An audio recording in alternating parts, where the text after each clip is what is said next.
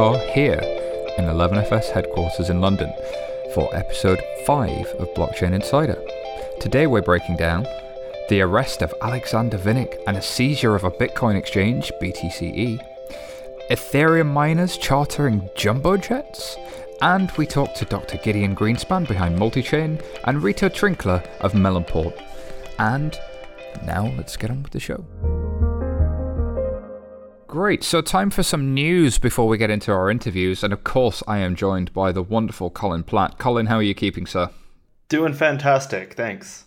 In spite of all the news, in spite of everything that's going on, we've had an interesting few weeks. If it's not the SEC giving guidance, it's Bitcoin potentially forking. But between those two major events, we've got a couple of other interesting things that have happened in the last couple of weeks. And I think the most recent one was there's an exchange called BTC-E, which have been taken down by the US Department of Justice, and a chap called Alexander Vinnik has been arrested in Greece. So what's the background to this one? Well, you know, we're never short of drama in the blockchain space, and especially in the Bitcoin space. And it seemed like last week we had an epic story talking about Ethereum and Ethereum hackers. This one goes way back to an early hack as well. Mt. Gox was a very large, the only Bitcoin exchange in the beginning. It was hacked and money was stolen out of it. There was a lot of speculation about why that money was stolen, and this was way back in 2013, or to put that in Bitcoin years, sometime back at the beginning of this century.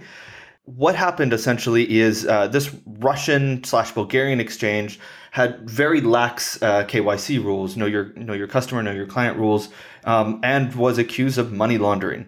There was a chap named Alexander Vinnik, a Russian national, who was roughly attached to this, and initially it was come out and said that he in fact worked for the exchange. The exchange has since reputed this and said that he was only linked with the exchange at kind of an arm's length distance, doing some trading, some brokering for the exchange. It's estimated a lot of those big hacks as Bitcoin ransomware things, like we saw with the NHS earlier this year, were estimated to be laundered, pulled back out into dollars or some other currency through BTCE. It was generally seen as maybe not the best one. The US government was looking into this for a little while. The Department of Justice finally came down and decided, as you said earlier, to seize their website. If you've seen like the Silk Road, they put up a little thing if you go into BTCE's website, and it says it's been seized by the US Department of Justice. Alexander Vinnik was picked up while holidaying in Greece, the poor chap.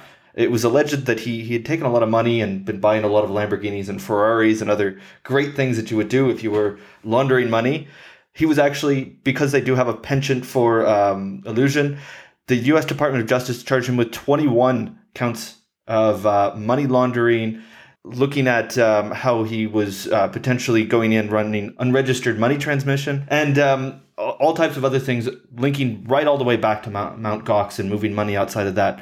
So it's pretty serious things that range from 10 years in prison up to 20 years in prison, 21 times on these things. So if he's convicted on these things, which is still early days, he could be spending a whole lot of time in a US jail.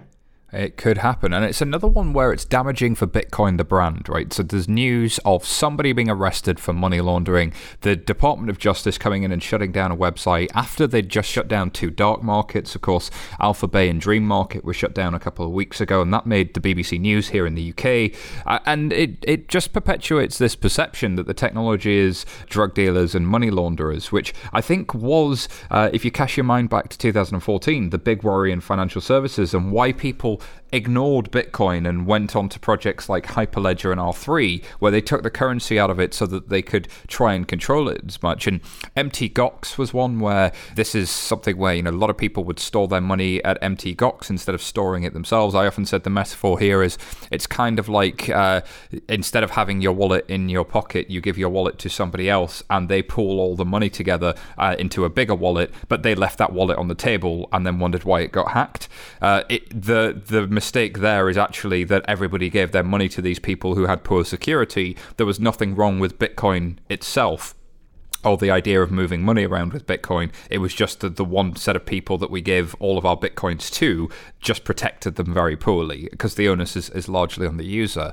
This is a slightly different thing, though. BTCE seems to have had poor, as you say, KYC AML control. So know your customer, know who they are, and prove they are who they say they are, so that if they do something dodgy, we can track and trace them. And what I think is interesting about every time one of these stories happens, though, is that actually there's a pretty good trail of evidence. Bitcoin itself creates this perfect audit trail, which can't be edited, which provably can't be edited, that the authorities, I think, absolutely love, because they can see when something dodgy is happening, and then all they have to do is connect that dodgy behavior to a real-world identity. That takes a bit more work, but it can be done. This would have been a lot harder, I think, in the traditional world of financial services, where we've got lots of different systems operated by lots of different people trying to pull all that apart. So, what are your reflections on Bitcoin the brand, and what should we take away from this? Well, I think that there's a bit of, I don't know, what's the opposite of survivor bias? Obviously, Bitcoin is very attractive for doing things illegally because it is this uncensorable money. When something happens, it can't be undone, and it was designed that way. And Richard Brown on our previous show talked a bit about the why Bitcoin was designed the way it is. So that's very important to it. Obviously, if something can be used maliciously, it will be. And that's exactly what we've seen with Bitcoin. What I think is very interesting is that this is another case coming right in off the tails of the SEC announcement last week, where we have a Russian national with a Bulgarian company running the site arrested in Greece for something that's alleged to be done in the US. I mean, it's a truly global currency, Bitcoin, happening outside the US, and the US regulators are looking into it, potentially about stealing money from a Japanese exchange. Nobody's setting foot in the US, yet the US is heavily involved. So I think this is a word to warning for anybody that's looking and saying, either directly in things that are clearly illegal, like money laundering, out to things where it's maybe less of a thing, and maybe not perceived as being as egregious, where we're selling unregistered securities either to U.S. nationals or non-U.S. nationals through a blockchain. The U.S. government has very long arms, and Jeff Bandman talked about this on our show. I think you need to be very cautious, even if you think you have nothing to do with the U.S., that you may in fact do. Indeed. And I think that maturity of law enforcement and maturity of government response has two sides to it. One, if you do something that is breaking laws, they now know how to identify that. And two, if you want to do something that's within the laws, there are now guidance for how to do that better. And I think that's an important distinction. There's been a lot of mudslinging I've seen on Twitter and on various websites where they say that actually, the SEC has done something that it's just going to mean people don't do business in the US. But I've been speaking to people in Delaware and Illinois and Arizona who are actively trying to legislate on behalf of the US and on behalf of their states, and also work with entrepreneurs and startups to make that a great place to do business. But we've seen Zug and we've seen Singapore do that really well. So it depends really how we see this. But yeah, you're right. The long arms of the US government are what's happened here, even though this was happening in Europe and Russia. So interesting one to watch. So next story up, Colin, because I got to move us on. There's a story here about Ethereum miners renting Boeing 747s to ship graphics cards around the world. And then the company behind these graphic card chips, AMD, their shares are soaring as a direct result. So let's pick this one apart. Why do they need graphics cards, and what does mining Ether look like, and why on earth are they renting 747s? Do they need that many graphics cards? I guess they need not only that many graphics cards, but they need them that quickly that they can't put them through the conventional post that may go through a boat and take a couple of weeks. This is interesting for a few reasons. And before we get into it, I want to just say on this show, we don't give any investment advice either on AMD shares or on cryptocurrencies themselves. What's happened is, effectively, Ether went from being worth next to nothing in 2014, 2015 when it was first set up. There was a pre-sale that was sold for about 20 cents. Now it's somewhere around $200, depending on when you're listening to it and what happens over the next few days. AMD produces graphics cards. And why do you need graphics cards to be a miner? Well, first of all, let's take a step back and look at Bitcoin. When Bitcoin first started, the idea was people use their conventional computers or the CPUs inside those computers. Eventually, somebody said, well, let's look at graphics cards because effectively those have a lot of really tiny little CPUs in there that are meant to do a few things really well. And those few little things were very good at doing hashing, interestingly. Generally, these really high quality graphics cards are used for computer gamings. If you're a big gamer, you probably have spent a lot of money on a good graphics card to make sure everything's nice and silky smooth. There's a lot of processing in the background. That processing happens to work very well to do hashing. Eventually, Bitcoin miners migrated into what are called ASICs, or application-specific integrated chipsets. Try to say that 3 times fast. They are meant to do nothing but Bitcoin hashing. Ethereum came along in 2014, 2015, and they wanted to be somewhat impervious to these ASICs that had developed into a small cottage industry. And if you're following this Bitcoin debate, you'll see that is very central to the politics of it. So they kind of wanted to move outside of that. And they said, let's build a new algorithm, and then let's threaten to change it at some point in the future into what's called proof of stake, which is something we won't cover today, but we will cover in the future because it's a very important thing. So everybody's just said, let's stick with these graphics cards, which are good at this thing, but we have to compete with gamers. We have to compete with other people. So you buy them from companies like AMD. As a result, they've seen a lot of new revenues that they weren't expecting now that Ethereum prices have gone up 1,000-fold, and started moving in and said, let's pick all these things up. They don't get delivered all the time. And that's the key point there, Colin. Let's pick these AMD cards up because the price has gone up. Right, so the price of Ether went through the roof, and we found ourselves in a position where now these chips that allow you to mine Ether more or less out of thin air, well, except for the cost of electricity and running your computer for 24/7, you basically get these Ethers, and they were a lot easier to mine than Bitcoin. So it's like there was just gold in them there hills, and you suddenly had a rush for people to buy pickaxes, and now they're shipping these pickaxes across on Boeing 747s, but actually the pickaxes are graphics cards that gamers were traditionally using, and the companies that were shipping those graphics cards to gamers have seen their share price increase as a direct result. It's an interesting anomaly that we find ourselves in, that the price of a digital asset can really impact publicly traded companies. And really interesting, outside of AMD, a lot of companies are starting to look at what's happened because of Bitcoin mining or Ethereum mining potentially impacting them. Now, what was really interesting in this is AMD said in their forward guidance they wouldn't directly be incorporating digital currencies like Ethereum at this point. That may change in the future, but we've talked a little bit about how disruption might affect banks generally negatively because of cryptocurrencies and blockchains. There is a positive upside for other types of companies. And I think analysts looking at equity research will start to look more and more at the impacts of cryptocurrencies and blockchains. And you'll start to hear more about it on CNBC and others outside of just Bitcoin prices have gone up and down, because this does actually affect profits, which is quite interesting and I think a positive thing.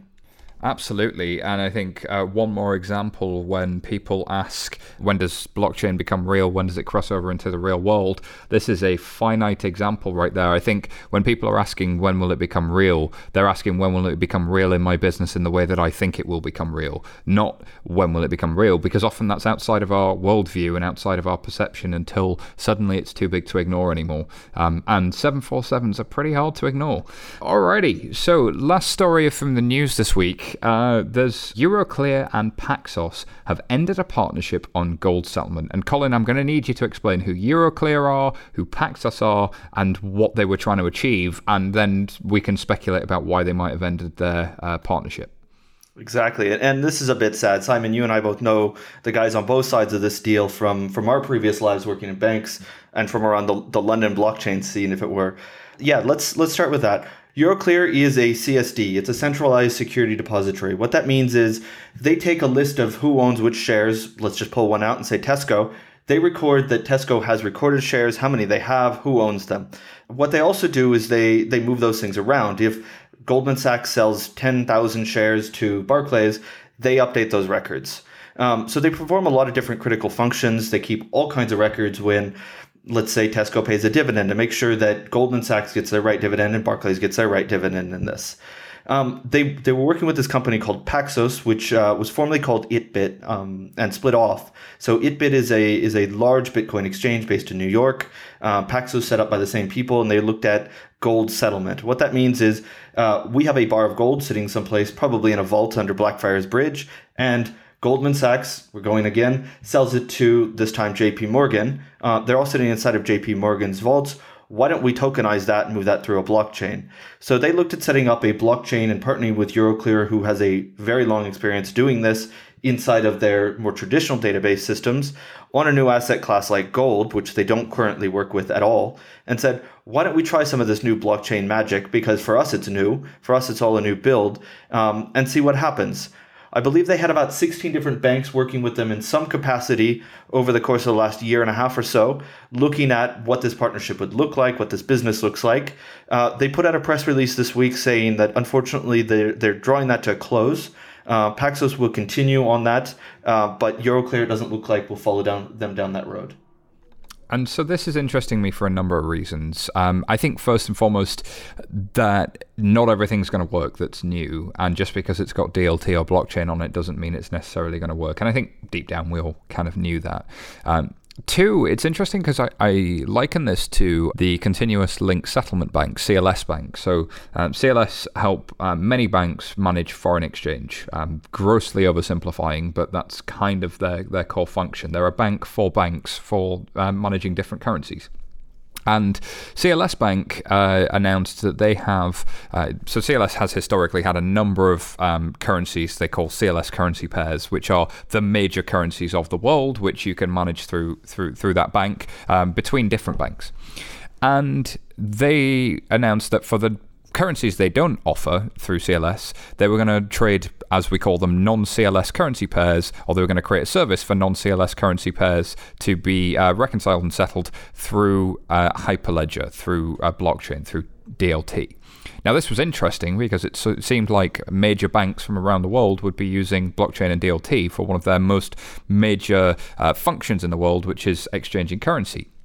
But then subsequently, they announced that their core infrastructure upgrade, so the stuff they do with their main currencies, was absolutely not going to use blockchain and DLT. Indeed, we saw the Bank of England when they looked at how they were going to upgrade their real-time gross settlement system. They looked at blockchain and DLT and decided it simply wasn't mature enough, but they wanted to be compatible with it. And so I think what we're seeing is a bit of realism creeping into the market, a bit of recognition that when we're dealing with incumbent industries and incumbent technology stacks, it's actually probably not always wise to go to an entirely new paradigm and an entirely new stack and assume it's going to work just because it's new, especially when the technology is really early.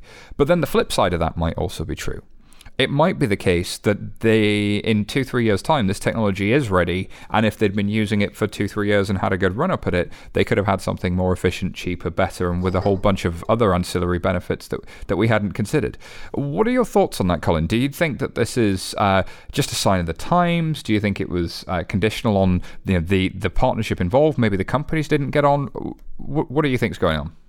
I would imagine that it was a quite complex equation that ultimately boiled down to it potentially costing more money than they originally thought, or taking longer than they originally thought. A lot of these things, they're big companies, and I know we come back to this whole idea of hunting whales being the popular thing from Mark Andreessen, talking about how unpredictable the big companies are. This is a case of a very, very large company, Euroclear, which managed literally trillions and trillions of dollars worth of securities, looking at reinventing something quite large, which is billion-dollar gold markets. I have to say in this, I would love to know more about why it blew up, but I think at the end of the day, Paxos still is going to try to build this, and they may have found a better way to do it that is more economically viable for them, and I wish them all the luck in doing that.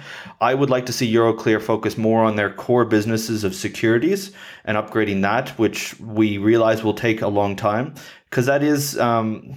It's great to look at new ventures where you don't necessarily have a foot in the door. It's even better to look at radically reinventing your business. And Simon, this is something you guys at 11FS talk endlessly about with bank CEOs and other companies.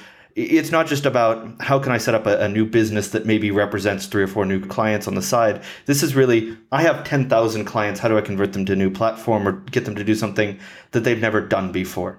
There's a lot more upside than that.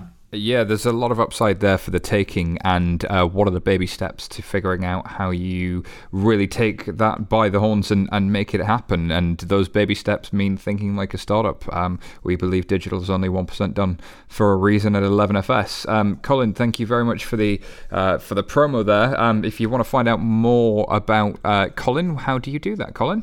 At Twitter, at Colin G. Platt. Cool. So a big thanks to Colin. We have an interview with Gideon Greenspan coming up. All right. So we have Gideon Greenspan here to talk about Coin Science's Multichain 1.0 and what he's seen in the blockchain space. Thank you very much for joining us today, Gideon. Thank you for having me. It's a pleasure. So before we go ahead and jump right into it, could you tell us a little bit about who you are and what Coin Sciences is? Sure. So I'm a tech entrepreneur from forever. Since I was a teenager, I've been building software companies of various types and websites.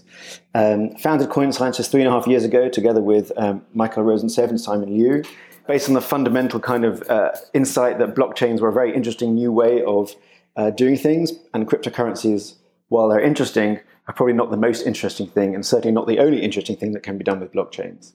And we started the company kind of on that assumption. We began by developing a protocol called CoinSpark, which was an enhancement for Bitcoin.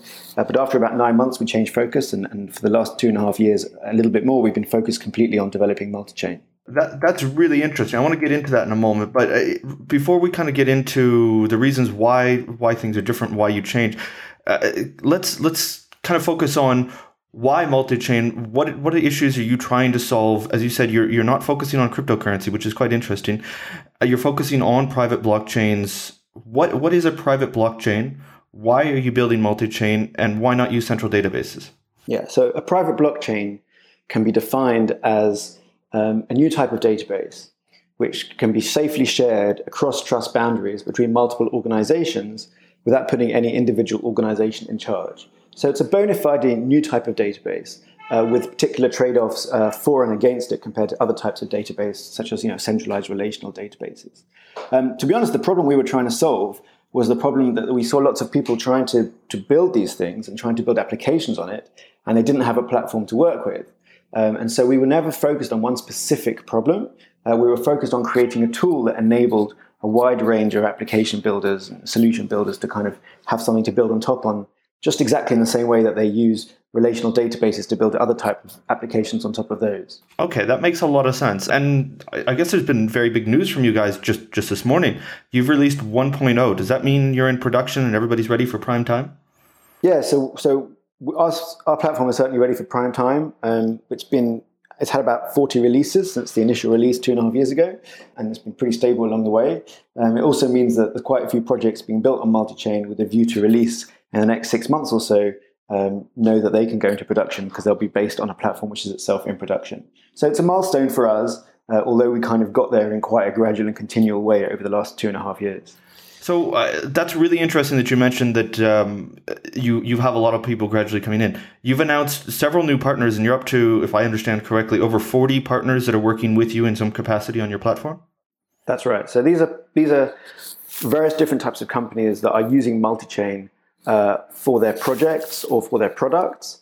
And we work with them in the sense that we provide them with kind of support and help in using the software. And we kind of cross-market each other in that we list them as partners, and they can show the multi-chain logo in their own materials as well. So it's just a way for us to kind of formalize the relationship that we were already developing with many people building on multi-chain. And it's also a way to signal to the market that unlike many blockchain companies, we're not focused on developing specific applications for specific verticals, and we don't do projects for customers coming in. We're focused on building that core platform, which then many, many other people can then build on for all sorts of different purposes. And that's fascinating that you say, because I know a lot of people have kind of really focused on the specific use cases around blockchains and tried to go into something. What I also find really interesting is a lot of your partners are not financial services companies. They're in fact, there's a lot of consultancies, but other types of companies. Can you talk to us a bit about why this might be the case, or if I'm completely wrong in that point? Yeah, so no, you're absolutely right. I would say that of all the sectors working with blockchain. Finance is still the one that has the most activity, but it's by no means exclusive. The fundamental reason is that there's nothing financially specific about a blockchain. The connection between the financial world and blockchains as a technology is an accident of history, because the banks noticed Bitcoin and it kind of shook them out of their slumber, and they were the first sector to therefore notice that there's a new way of building these data sharing systems. But there's no connection whatsoever on a technical level, and you can do any type of database related application on a blockchain if you want to. It could be a financial one and it could be others. So it just represents the fact, I think, that over time the conversation has matured, and banks have realized that blockchains aren't going to solve all their problems, and many other industries have realized that blockchains have some applications within their own kind of sphere. And you've done a lot of work on that, and I want to delve into that in just a minute. But maybe you can share a bit about kind of some of the patterns and trends you are seeing amongst non-financial services, because I know a lot of our listeners do work in banks, and a lot of them are interested in how this applies outside of the banking industry. Yeah, so a common pattern we're seeing is where a group of companies want to come together to create a shared archive of important contracts and other documents, and they want these documents to be timestamped, notarized in such a way that no individual party in that group can violate that record. And we see that in financial services and also outside of financial services. We're also seeing in government, there's many cases where there's a reason not to put the control of a database under an individual office in an individual department, in one particular area of government. And so there's a desire to set up multiple nodes in multiple places to kind of collectively secure that data.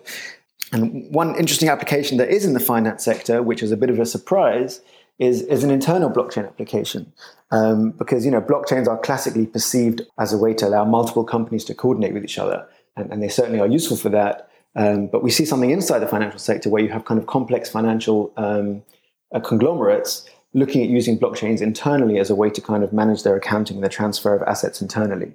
And that's in a case where they don't want to just have a central database in the headquarters. There's various different applications. And the pattern that we generally see is multiple parties want to secure a piece of data between them. And there's also some cases where people want to move assets around, but that's really only one narrow example of what can be done with a system, which is a more general system for securing data between multiple parties. Okay, so if I kind of understand, and if I walk this back, a lot of it is not purely based on, as you said, moving assets, but there's also a really interesting point in there where you're working within, say, the same government, but maybe different departments, or the same company, but between different legal entities. Is it a trust issue that they're having? Is it a synchronization issue? Is it something else? So it's not. I wouldn't say it's a purely technical synchronization issue, because you've always got the option of using a centralized database if you want to solve it.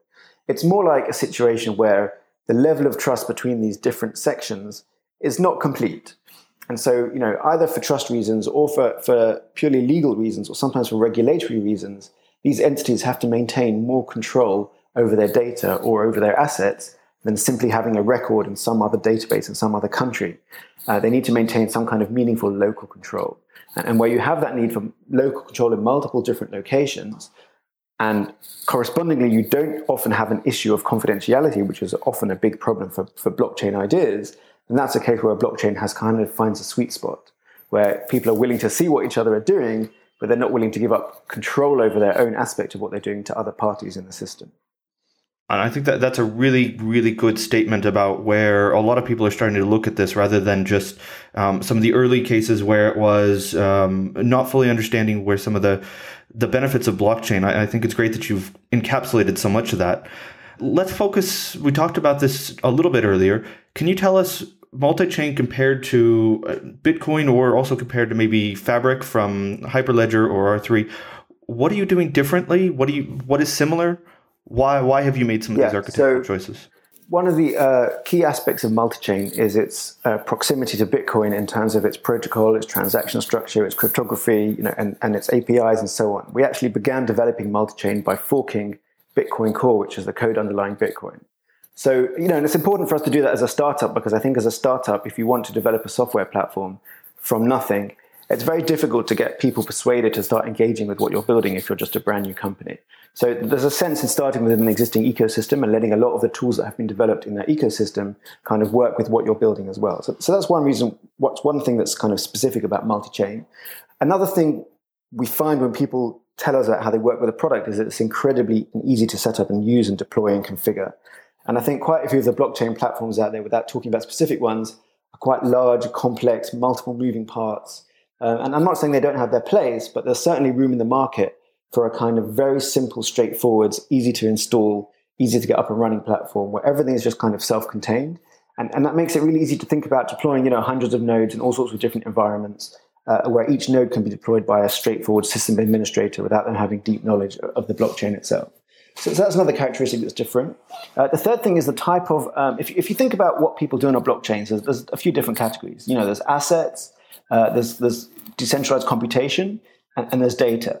And then there's all the administrative stuff. So multi-chain is focused on assets, a very simple, straightforward model for asset issuance and exchange and so on. But also we have a lot of functionality there relating to storing and retrieving general purpose data. So multi-chain has a set of features relating called streams, which enable you to essentially create a publish-subscribe model on a blockchain where every item is timestamped and it's signed by certain entities and it has keys for easy retrieval.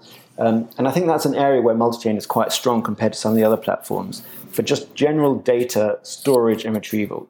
And we've optimized the product, very well for that kind of activity as well. So it can process around 1,000 transactions a second, across a whole network, which you don't see with many of the other platforms, which are focused on more complex models of kind of computation, where everything that takes place on the blockchain is a computation. And I'm guessing when you say you've kind of boiled some of these things down, and what's really interesting to me is thinking back to the earlier days of the internet, where what really started to take off was the thing that was just, plug in and go, because before that, everything was quite difficult. So you've kind of gone that direction.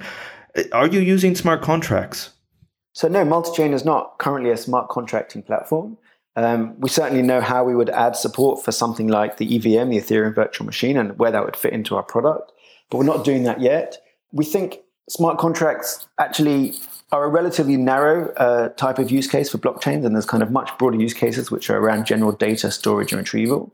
And smart contracts also introduce a lot of vulnerabilities which aren't in the platform itself, but are based on the code that people write and run on a blockchain. And obviously, we've seen endless examples of that in the public Ethereum network. So we don't think smart contracts are kind of the low-hanging fruit for blockchains, but we certainly don't rule them out in the long term as something that we will add to our product. Okay, that's really interesting. I like that there is a method into why you put these things in, why you haven't put them in, and really kind of drill down to where blockchains are efficient and where maybe they're less efficient at this point. Can we talk about a blog post you put out at the end of last year entitled How to Spot a Half-Baked Blockchain Use Case? We talked earlier a little bit about sharing data, but not necessarily having a single point. Can you talk to us about some of the other things you're seeing out there that maybe are a little bit less strong at this point, or maybe aren't best suited in a blockchain? So there's two kind of ways in which blockchains come out half-baked. One is specific use cases. So an example would be a use case where confidentiality is absolutely paramount. And in that case, a blockchain is probably not the right solution. You're going to have to accept that if you want confidentiality between the participants to be paramount, you probably want a central party maintaining the database and each participant only seeing exactly the things that involve them. So that's one type of half-bakedness. And the other type, which I focused on in that blog post, is platforms which I call half-baked blockchain platforms. And these are platforms which are calling themselves blockchains, and they have some notion of blocks which are chained together. But the platforms aren't solving the fundamental problem that, in my view, and many others' view, is the point of blockchains, and that is to enable a single shared database to be shared without anyone having control over that database. And there's various examples of that. And again, I'm not going to talk about specific products, but a blockchain platform where all the participants have to use the same hosting platform for their nodes. So everyone's got their own node, but they're all being run by the same company. Well, that company is in charge of the database in that point. So why not just use a centralized database? Or you have some blockchain platforms where there is a notion of it being distributed across multiple nodes, but there's one node which is in charge and has to validate every single transaction. And if that node doesn't like a transaction, or if that node goes down, then the whole blockchain breaks. So there's various examples of these type where there's kind of, for those of you who know the phrase, a cargo cult kind of response, where you're missing the point of what you're doing, but you kind of go through the trappings. And we see quite a lot of that in the blockchain space. And I would say also, to be clear, there's many platforms out there which aren't half-baked and which are doing things in a way which I think makes sense as well. Okay, and there's something really interesting in what you said. I know a lot of people are kind of looking at the terminology around whether we're talking about blockchains or distributed ledgers, and they're coming up with other terms like shared ledgers, or I heard synchronous ledger technology. It sounds like the fact of distribution and making sure there's no single point is kind of central to this. Would you agree with that statement? Well, it's been a big problem. You've got the cryptocurrency world thinks that we shouldn't use the word blockchain for anything that's not open to the whole world. So it's a big challenge, this terminology, and I assume that it'll just resolve itself over time. So I try not to get involved in arguing too much about which word we should be using, but instead trying to focus on, what is a coherent product category? What can we define as a set of functionality that a product can provide, which then makes it deserve its own term? And at the moment, at least, the most popular term tends to be blockchain, although there are obviously DLT and shared ledgers and other things going around as well. So I try and avoid the argument over terminology because there's just no right answer. It's just about different people's opinions. And eventually, I think, we'll come to agreement on something that makes sense. I completely agree on that. So can we talk about what's next, what people should be looking out for, and maybe how they can get involved? Yeah, sure. So as you say, 1.0 is entering production today. We've already started developing Multichain 2.0. It's going to come in two versions, a community open source version and an enterprise version with additional functionality. We've published a roadmap on our blog for the community version. So that's there for anyone who's interested in reading it. Features like deep support for JSON, transaction filtering, and blockchain upgrading. We're not publishing openly our enterprise roadmap, but we are talking about it with our partners. So look out for that over the next year or two for those both to come out, and we're hard at work on those. In terms of getting involved, well, first of all, Multichain is very easy to get started with. You come to the website, download the software, follow the tutorial, and within half an hour or an hour, you'll be up to speed on the main areas of the product's functionality. People are getting involved in terms of answering questions on the Q&A. There's a lot of activity there. Quite a lot of people have developed third-party libraries for Multichain. So for all sorts of different languages, rather than talking to the Multichain API, you can just write code in the language you're familiar with, and it takes care of that for you. And so people have started building tools as well around the product and to demonstrate various things. So, we're in the open source world, and so we hope that will encourage a lot of people to engage with the product and build a lot of tools around it. And often what they can do is they can take something written for Bitcoin and very easily adapt it to work with Multichain. So there's kind of a quick win there as well. That sounds fantastic. And all of that is on multichain.com, correct? That's right. Fantastic. Excellent. Well, thank you very much for your time today. We really appreciated hearing more about it. And we look forward to future successes, Multichain 2.0, and many, many more partners. Thank you very much for having me. Good day. So coming up next, Colin and Chris discuss the fallout from the user-activated hard fork. What happened, guys? All right, so I'm here with Chris Burniske to talk about the recent Bitcoin Cash hard fork. Chris, how are you doing? I'm doing well. How are you? I'm doing fantastic. So we are just about 24 hours after this has happened, so a lot of this is still developing. What have we seen, Chris? Well, first, the fork was a somewhat uneventful occurrence, and it's not like there's this big explosion and this splitting of chains, as the media would seem to make it out sometimes. Really almost a non-event. There were a number of countdowns to the fork, and then we had to wait for the first Bitcoin Cash block to be forked. To be mined in order to really make it official. And so that happened, and the first block was 1.8 megabytes, so about 80% bigger than a 1 megabyte block. So it was a bigger block. That is a notable occurrence. But then other than that, really kind of a non-event. The interesting stuff is still yet to be seen. Yeah, I saw that. So originally, they were supposed to mine a block possibly earlier than that 1.8 megabyte block, but there was something in the code where it had to be at least 1 megabyte, and they didn't have enough in the mempool, the cache of transactions that needed to be cleared, so that delayed it a bit. Another thing that I thought was quite interesting, Chris, there was actually potentially two blockchain splits on the same day. So the first was around this user activated soft fork, which actually ended up going quite smoothly, and we didn't hear anything about it. And then the second one with Bitcoin Cash. What can you tell us about the first one there, about the UASF? So UASF, which is BIP 148, my understanding with this is there was a earlier lock-in, right, for SegWit 2x that required people to signal for another BIP, which basically made it so that BIP 148 wouldn't cause a soft fork. That was at least my latest understanding of the compromise here. So that one went off without a hitch then, and we came in with this new one. And in Bitcoin Cash, I heard something that everybody that held a Bitcoin also got one of these new Bitcoin Cash or BCC, BCH tokens. Is that correct? Yes, and so it's best that we call them BCH because BCC is Bitcoin Connect already. And Zuko Wilcox was actually tweeting about this, and he's right that we should, out of respect for them, use BCH. So yes, effectively what's happened, at least my understanding is the BIP 148, right, that didn't create a new coin. So we don't have 3. We've got 2. We've got Bitcoin and Bitcoin Cash. And basically the way this works is we now have 2 separate blockchains with 2 separate native assets within those blockchains. But what's interesting is the Bitcoin in Bitcoin original, let's call it, and the Bitcoin in Bitcoin Cash are under the same public-private key pairs. And so this is where there's a careful process. Aaron Van Weerdum from Bitcoin Magazine wrote a good post for beginners on getting your Bitcoin Cash out. But you do have to be careful in basically the way in which you separate your 2 Bitcoin because they are secured by the same private key. That private key can be used on 2 separate blockchains.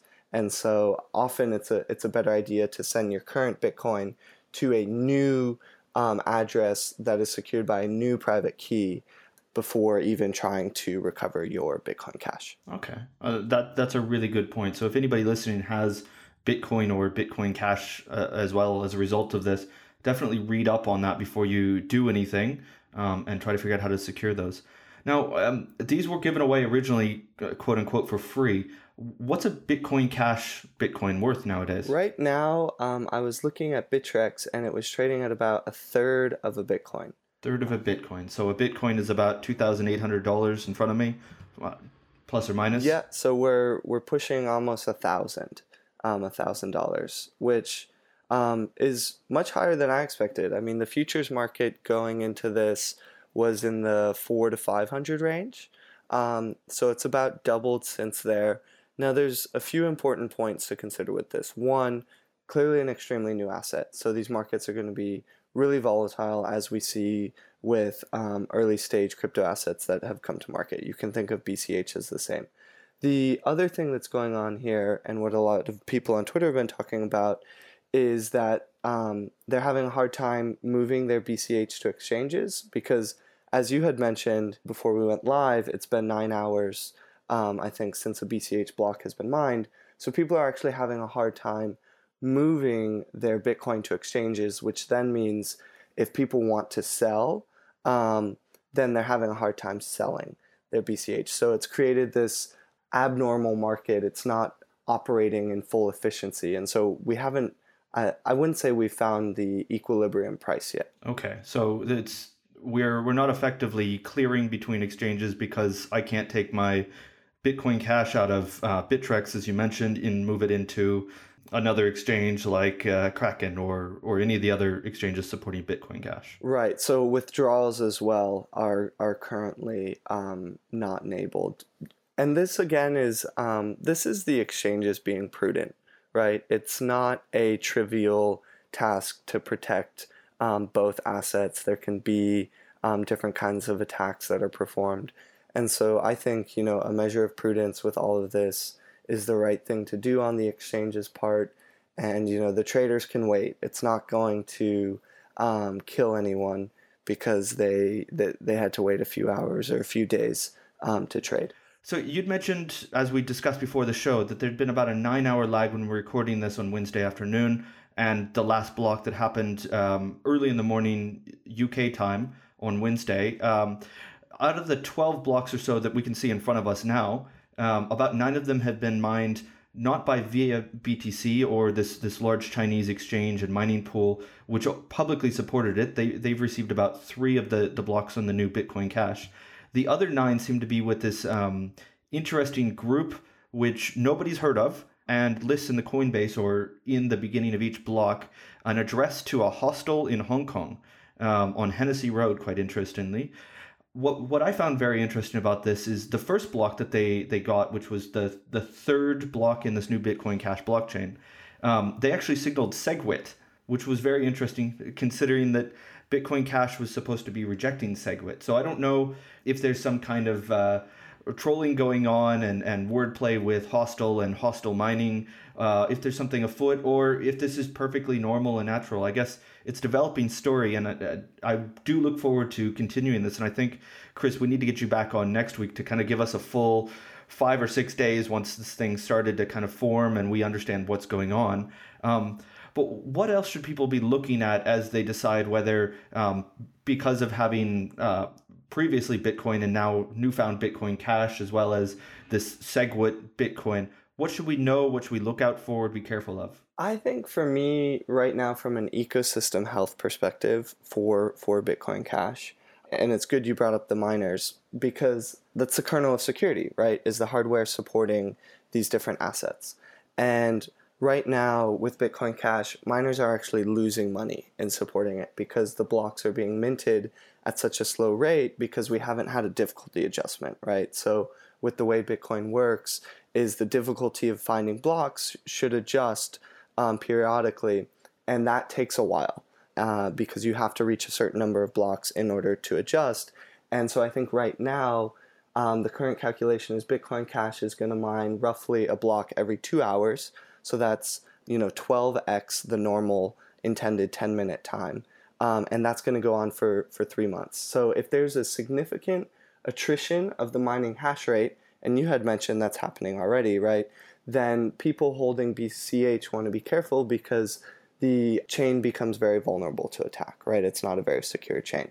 I think, so that's one thing from an ecosystem health perspective. We mentioned being really careful with your Bitcoin if you're going to try and recover your BCH and reading articles about how to do that. And then the third one, which is the developing, well, they're all developing stories, but we have to see what's going to happen with exchanges because things are not fully operational. The withdrawal process is not enabled. It's creating weird order books. And so if people are going to be on exchanges trading, they also need to be really careful and not get ahead of themselves thinking that, oh, wow, look, this is $1,000. I should buy more of this, right? They need to really be aware of the mechanics of the underlying chain and the exchanges which are trading the asset. That is very good advice. So, and I think with all of this, definitely do your own research, figure out what's going on before you decide to invest your own money, whether it's fiat currencies or in other kinds of cryptocurrencies. Chris, we're going to have to leave it there. Thank you very much for all of this. Very sage advice at a time of a lot of uncertainty. Yeah. Well, thanks for having me on, and I think we will all stay glued to the computer screen for the next week. Thank you very much, Chris. So now we're going to throw over to Simon and Reto Trinkler from Melonport. Great. So we are here. I have Colin Platt joining me for an interview with Reto Trinkler, the chairman and CTO of Melonport. Reto, how are you, sir? I'm very good. Thanks very much. Thank you so much for being on Blockchain Insider this week. So Melonport and Melon Protocol. Could you tell us a little bit about what is Melonport, what is the Melonport Protocol, and how did you guys decide to build this organization? Sure. So essentially, Melonport is the private company behind Melon. Melon is an open source blockchain protocol that seeks to enable participants to set up, manage, and invest in digital assets management strategies in a way that reduces barriers to entry. Essentially, I guess in simpler words, it's a set of smart contracts that can hold assets and that can essentially, in those we can code like requirements on how these assets can be managed. And I guess the result of it is it's an asset management structure. And we can take this structure and kind of multiply it. So like everyone gets to have their own asset management strategy or their own digital hedge fund. Okay, so let's just think that through for a second, because we've just seen an explosion in token sales and digital assets. I can't get in a taxi at the moment without somebody telling me about, I just bought some ETH, and have you heard about this new token sale? This thing has gone global. It's gone massive. And what you're saying is, rather than trying to use just wallets and individual services to try and manage that, you could actually manage the whole thing as a portfolio. And what you guys have said is that in traditional financial services, we had asset managers who did this for us, and in modern financial services, in the crypto asset space, everyone could be their own hedge fund, everyone could be their own asset manager, and that's what Melon Protocol is designed to do. Is that fair? Yeah, that's exactly it. So yeah, essentially we allow people to as you say, be their own asset managers. And like we have kind of this slogan, I guess, like from months and millions to seconds and cents. Like with our technology, it costs you about 30 cents and takes you about 14 seconds, and you can have your own hedge fund. Yeah, I guess it's really a revolution in itself, like in asset management. Absolutely. If you talk to people in the asset management industry, they've been sitting on a decent profit margin, whether they performed poorly or well over the last sort of 20, 30 years. And we've seen in the UK, at least, the FCA, the Financial Conduct Authority, has launched a review into that industry saying that it looks uncompetitive. They've had high fixed cost bases. And what I'm hearing from that industry is we're starting to see the beginnings of people looking at that infrastructure and those processes and really starting again. And you guys are kind of out there on the disruptive side saying, actually, if you could reduce the cost of creating an asset manager or a hedge fund or any type of structure, then why wouldn't everyone have an agent or software doing that for them? I think that's super interesting. So, talk to me a little bit about sort of how you got into evolving the platform, and really you talk a lot about having partners wanting to work on that platform. So, explain to me what is the platform, and then why you're working with partners on modules. I think that's a really interesting strategy that I've not really seen people who are building smart contract-based businesses, people who are building this sort of business do before. So it's an interesting one. Sure. If I just may expand on your previous point, like about essentially the high fees of traditional asset management, and it's not that those people, like, I guess that they are greedy or anything. It's just like that the system that is in place forces them to take a lot of fees. Like it's incredibly expensive to manage a fund right now. And so the technology we're building is really also beneficial to them. Like, it's not just that we disrupt, we also help them a lot. And yeah, we make everything more efficient. So what is the platform? So essentially, the smart contracts are a bit cumbersome to interact with. So we kind of built an interface around it. So I guess that's kind of the platform or the portal side of it. Then this concept of modules. So it's essentially like I guess a strategic approach on how to design a protocol. If you want to design a protocol, you better design it in a way that you believe like most people would agree upon, like the things you define. Otherwise, it's difficult to get consensus on. So if we look at essentially the Bitcoin protocol, then we see kind of a protocol for accounting, and it just more or less enforces like some basic rules of double book entry accounting. And that's something like most people would agree upon. So you send money to someone, the protocol should deduct you that balance and add to the recipient. That's something you get like a universal consensus quite easily. The Ethereum protocols, essentially the Ethereum protocol implements the rules of some basic Turing complete machine. And as long as this basic Turing complete machine is kind of, logical in itself, then it's quite easy to get a universal agreement upon. So essentially, and like what we're trying to do with Melon is now we're trying to design a protocol for asset management. But we believe we have some parts in it that are hard or are difficult to get universal agreement upon. So for example, one of those components we believe is price feeds. So like, especially in the crypto community, like you might not want to have a price feed from a big company. You might rather have like a price feed from a new startup. So essentially, like all of these parts that we believe that there's a lot of opinion about it, we just outsource into modules. So that's kind of where the module aspect comes into play. That makes a lot of sense because the market's still early. You don't know what the right answers are going to be, but you do believe, I think fundamentally, that this crypto asset space is interesting and that people will want their own asset manager. But also, asset managers themselves have high fixed cost bases and are looking for ways to disrupt or transform their own business. So it means that you can create a basic set of protocols around which people can build lots of different things. So talk to me a little bit. We've talked on this show about the difference between private blockchains or public chains. Private ones being you're operated by a group of people and not everybody can see what's going on, and public chains being the likes of your Bitcoins and your Ethereums and so on. Do you focus on just private or just public, and what are the implications of your choice? Sure.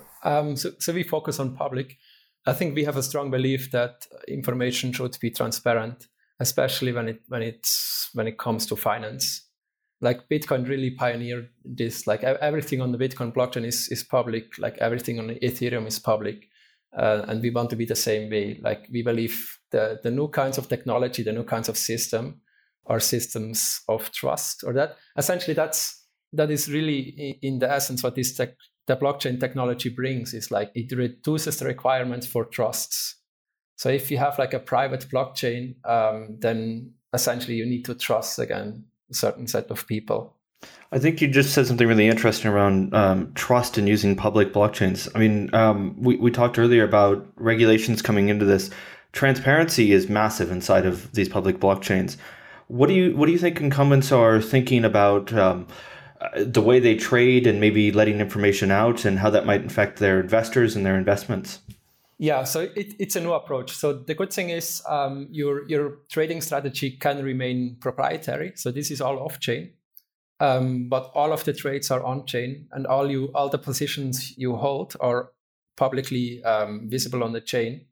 And we believe that's a good thing. Like in the end, as an investor, this might be really beneficial to you, like to have at any point in time to see exactly that the fund you invested in actually has still all of those assets. And all of the trades are public. Like you would immediately see, like essentially bad trading would immediately be visible. So I think we believe that's a good thing.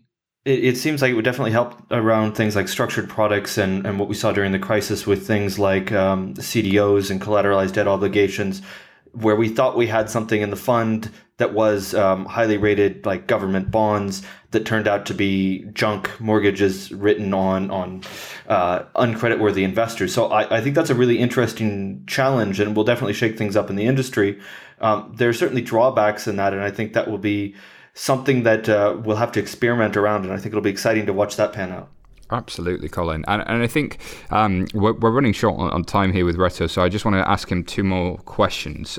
First up, digital assets. We talked about crypto assets a couple of times, tokens and the like. Do you see this becoming an opportunity or even an asset class? And following on that, what do you think of the recent SEC guidance into the token space? Is this a good thing? So crypto definitely is or will be its own asset class. Like there's no doubt in my mind, because it's not just crypto assets like these protocol tokens. It's also like a lot of companies now just collateralize stuff and put it on the blockchain. So for example, like with Digix, where you have like gold traded on the blockchain, and we see this more and more. So it's definitely going to be its own asset class. Maybe even beyond, because all of this stuff like real estate, bonds, like classical shares, you can put everything on a blockchain, and there you have it tradable. So you can tokenize pretty much anything. So I can't see how it wouldn't become its own asset class. The SEC report, it's definitely like, I guess in our space, we're looking for some guidance, and it's problematic for us because we don't really have any guidance. Like it's always kind of a gray area because the law hasn't really caught up. So we kind of operate in an uncertain area. And so whenever there is guidance, that's a good thing. So clear message to regulators there. Give us more guidance. Indeed, an interesting response as well, that actually the guidance is useful and helpful wherever possible. I think for anybody building something to get that clarity, it is helpful. And I certainly thought that the SEC response was very thoughtful on that front. So before we let you go, Reto, can you just tell us a little bit about your Manager Challenge? What is it, and how can people find out more?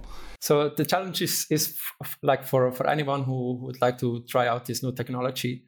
For us, it's a great case. Like it's a fantastic testing case. It's great to drive customer acquisition, I guess. If you want to find out more, like Twitter, Melonport is probably the best way to stay in touch. Like we started with t-shirts, but we intend to put on proper prize money. So the Manager Challenge using Melonport, find out more at Melonport on Twitter. Certainly an interesting one. Reto, I'm sure we'll hear a lot more from you guys going forward, but we are up against it on time on this podcast. Thank you so much for being on the show with us this week, and I'm sure we'll speak to you soon. Okay, thanks very much. Thanks very much for everybody for being on the show this week, and thank you for listening. If you like what you heard, please subscribe to our podcast. We're keeping the file size nice and low, so we're not going to take up too much space on your phone. Please leave us a review on iTunes. I cannot tell you how much that means to us. It really helps the show. Tell your friends and colleagues too. We'll have a lot more Blockchain Insider coming soon. Whether you're on a flight to Edinburgh, flight to the USA, wherever you are, we're here for you. Check out 11fs.com if you want to know more about the team who bring you Blockchain Insider every week. For now, goodbye.